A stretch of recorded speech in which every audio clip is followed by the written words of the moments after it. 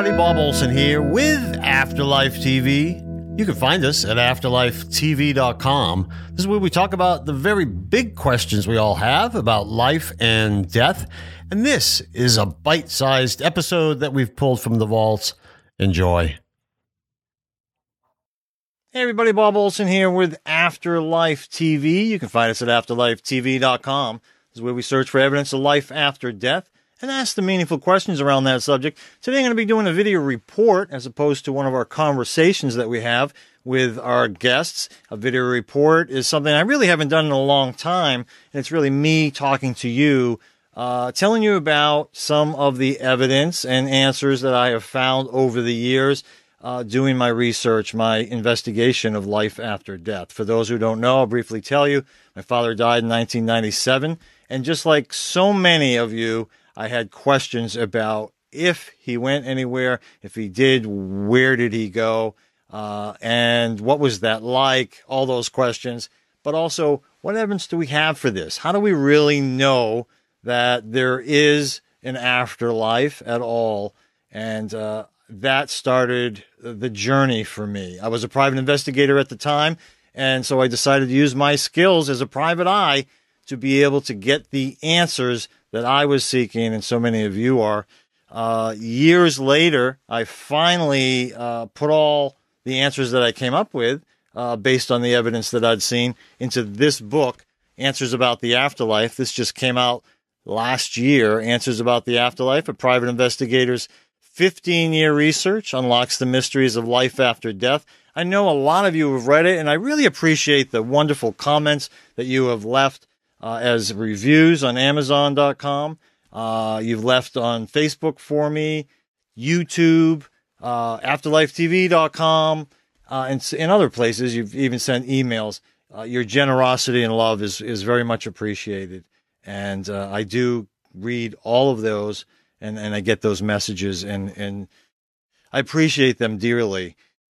What I've decided to do today is take the most popular question and answer from this book and actually read it to you. And I want to be able to share this with all the people who have not read this book, because out of 150 questions that I answer here, there's 150 questions that I have given the answers to based on my research. That's what this book is all about. One question stood out far above all the others as to the one that people were so excited about. Enthusiasm really abounds because of the question, which is, what's the difference between a spirit and a soul? And the reason is because this, when you finally understand this, it puts everything else in place. All of a sudden, when you're reading the rest of the book or you're doing your own research about life after death, it puts a lot of things in place that were a little confusing before. And that's what it did for me. This stuff, as far as I understand, is very original. And for a lot of people, they just, again, like me, had never heard it before. This came as a result, as a conclusion to the evidence that I saw. And I'm going to read it to you now, which is something that I've never done before, but I thought, why not try it, right? We'll give it a shot. So here's the question. What is the difference between a soul and a spirit? It would be difficult for you to understand some of the answers in this book without an initial understanding of my definitions for the words soul and spirit. Based on the evidence I've seen, this is how I perceive the relationship between soul and spirit. You don't have to fully understand or accept my definitions at this point, but it'll help you to understand my answers throughout this book. And this is one of the things that I do at the beginning of the book, the end of the book, even in the middle of the book, as you can see, is I consistently try to let the reader know, I don't want you to accept my answers for yourself. I want to simply inspire you to become your own afterlife investigator. I want you to see what is possible based on the experiences that I've had, and then decide for yourself that that's something you want to consider as truth. That's where I was, for the first 2 years. My father died in 97. This book came out last year, and I was saying it was 15-year research. That's because for the first 2 years, I didn't find any evidence at all. Because when someone is skeptical about life after death, where do they go to search? They don't know where to search. They don't know what to look for. So I actually didn't start counting until 1999. That's when I started counting the 15 years. And what I think this book can do for you, if you're interested in investigating life after death for yourself, is to show you what's available out there, show you where to look. And then I give you my conclusions based on that evidence, but I do not try to force it down anyone's throat. I want everyone to make up their minds for themselves. It continues. The soul is our whole self, the eternal and spiritual aspect of who we are. Since I've seen evidence that we experience many human lives, the soul is what is experiencing all those lifetimes. So if my soul has had a lifetime as Bob, another lifetime as George, and another lifetime as Sarah, then Bob, George, and Sarah all come from the same soul. I like to explain this using the analogy of the ocean and its waves. First, there is the ocean. Then from that ocean come the waves. The ocean is the soul, and the waves are the spirits. In this case, the spirit of Bob, the spirit of George, and the spirit of Sarah. So Bob, George, and Sarah are like waves, and their soul is like the ocean. When I was thinking about this and writing about this, I was really thinking about, the ocean wanting to experience the shore, just as our soul wants to experience a human life. And so in order to experience the shore, the ocean creates a wave, and that wave goes and has an experience on the shore, but then comes back to itself to, basically download all of that information from the experience that it had. And that's what we do as spirits. We sort of temporary, although still connected, we take our own journey, we experience a human life, we go back, we let our soul, we rejoin our soul and let it know what it was that we experienced. Each spirit has its own individual characteristics, but each will also have some common characteristics of its soul. Because of this, another soul will always be able to recognize a spirit's soul identity because of those signature characteristics.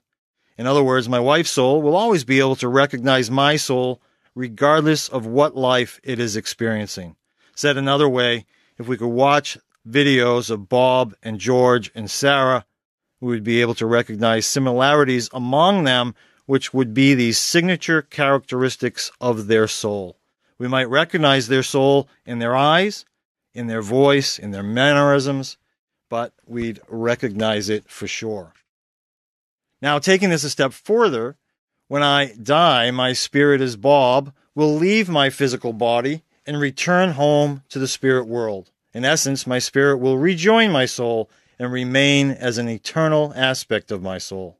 In the same way that my human personality as a teenager is always present within me as an adult, my spirit as Bob will always be present in my soul. To keep the comparison going, Bob as a young boy, Bob as a teenager, Bob as a young adult, Bob as a middle-aged adult, and if I live that long, Bob as an older adult are all different human aspects of my life as Bob, just as the spirit of Bob, the spirit of George, and the spirit of Sarah are all different aspects of my soul. You've probably heard people talk about their inner child. Well, there's also an inner teenager, inner young adult, and inner middle-aged adult as well. These are parts of me that never disappear, even though I age and my appearance and personality change a little. So the equivalent to any of these inner aspects of myself would be my soul's inner Bob, inner George, or inner Sarah. While the spirits of Bob, George, and Sarah return to the spirit world, thereby rejoining my soul, their whole self, their individual essences always remain as part of that soul. Hence, they too do not disappear, meaning that I can always communicate with my father who is in spirit or my grandmother who is in spirit. It's not as if they disappear into their souls either. The truth is that they were never really separate from their souls in the first place, So saying that we rejoin our souls is more metaphorical than literal. I don't want you to mistakenly think that the spirit and soul are ever separate, as they are not. They feel to us as separate as humans, but even now we are connected to our souls. And when we leave our bodies and return to the afterlife, we don't technically reunite with our souls. It is more that we recognize our connection to our higher self, which we might not have recognized in the physical world. When my soul chooses to experience a new life, let's say as Julie, it will create a new spirit of itself. This is very important. And that spirit will inhabit a physical human body that will be Julie. Therefore, when we discuss reincarnation later in this book, which we do, this question will help you understand that it's not really Bob who is reincarnated, it's Bob's soul who is creating a new spirit, a new aspect of itself that will be known as Julie. Because Julie shares the same soul as Bob and George and Sarah. If she ever experiences a past life regression, she might have memories of one of those lifetimes. But to describe it more accurately, it's her soul's lifetimes that she's experiencing. Because she is the wave to her ocean, her soul, and they are therefore connected as one, she is able to recall the other lifetimes of her soul. The wave doesn't reincarnate as another wave. The ocean creates a new wave, which is connected both to the ocean and all the other waves that came before it. Why is this important? Well, for example, many people worry that their loved one might reincarnate before they themselves die and return to the afterlife. This soul versus spirit explanation helps you to understand that their loved one's spirit isn't actually who is reincarnating. It's their loved one's soul that has created a new spirit to experience another lifetime. So no matter how long a person lives, their loved one will always be there in the spirit world to greet them when they die. Well, that's the question and answer in my book that so many people have commented on. So many people have said that it just put everything together for them in terms of understanding life after death, understanding what it's like for our spirits in the spirit world, and understanding, things like reincarnation and worrying. A lot of people worry about this idea that if they live too long, so that if their loved one has reincarnated before they die, that they won't be there for them to greet them when they cross over.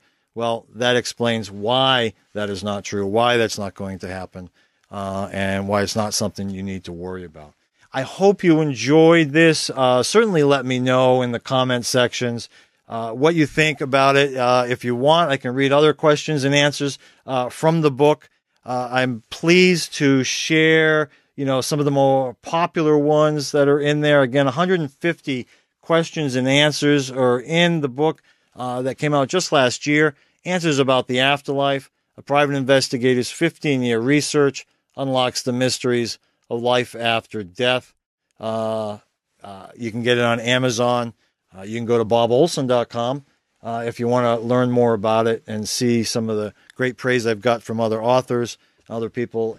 Anyways, thanks for listening, and we'll see you on our next Afterlife TV episode. Bye-bye now.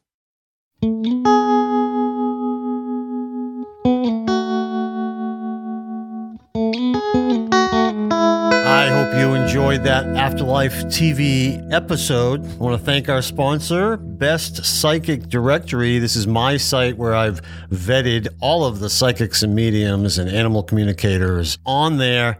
And you also can read over 12,000 reviews from people just like you who have got incredible readings with these gifted people. That's bestpsychicdirectory.com. Now, if you want to make sure not to miss an episode of Afterlife TV, go to afterlifetv.com, sign up for our newsletter, or you can either like or follow us on Facebook, Twitter, or subscribe on YouTube. Finally, if you could just check out my books. The first one is Answers About the Afterlife. That answers over 150 questions about life after death. And my second book is The Magic Mala, Magic Mile is all about what I learned about life while investigating the afterlife. You can check out those 2 books by me at bobolson.com. That's BOBOLSON.com.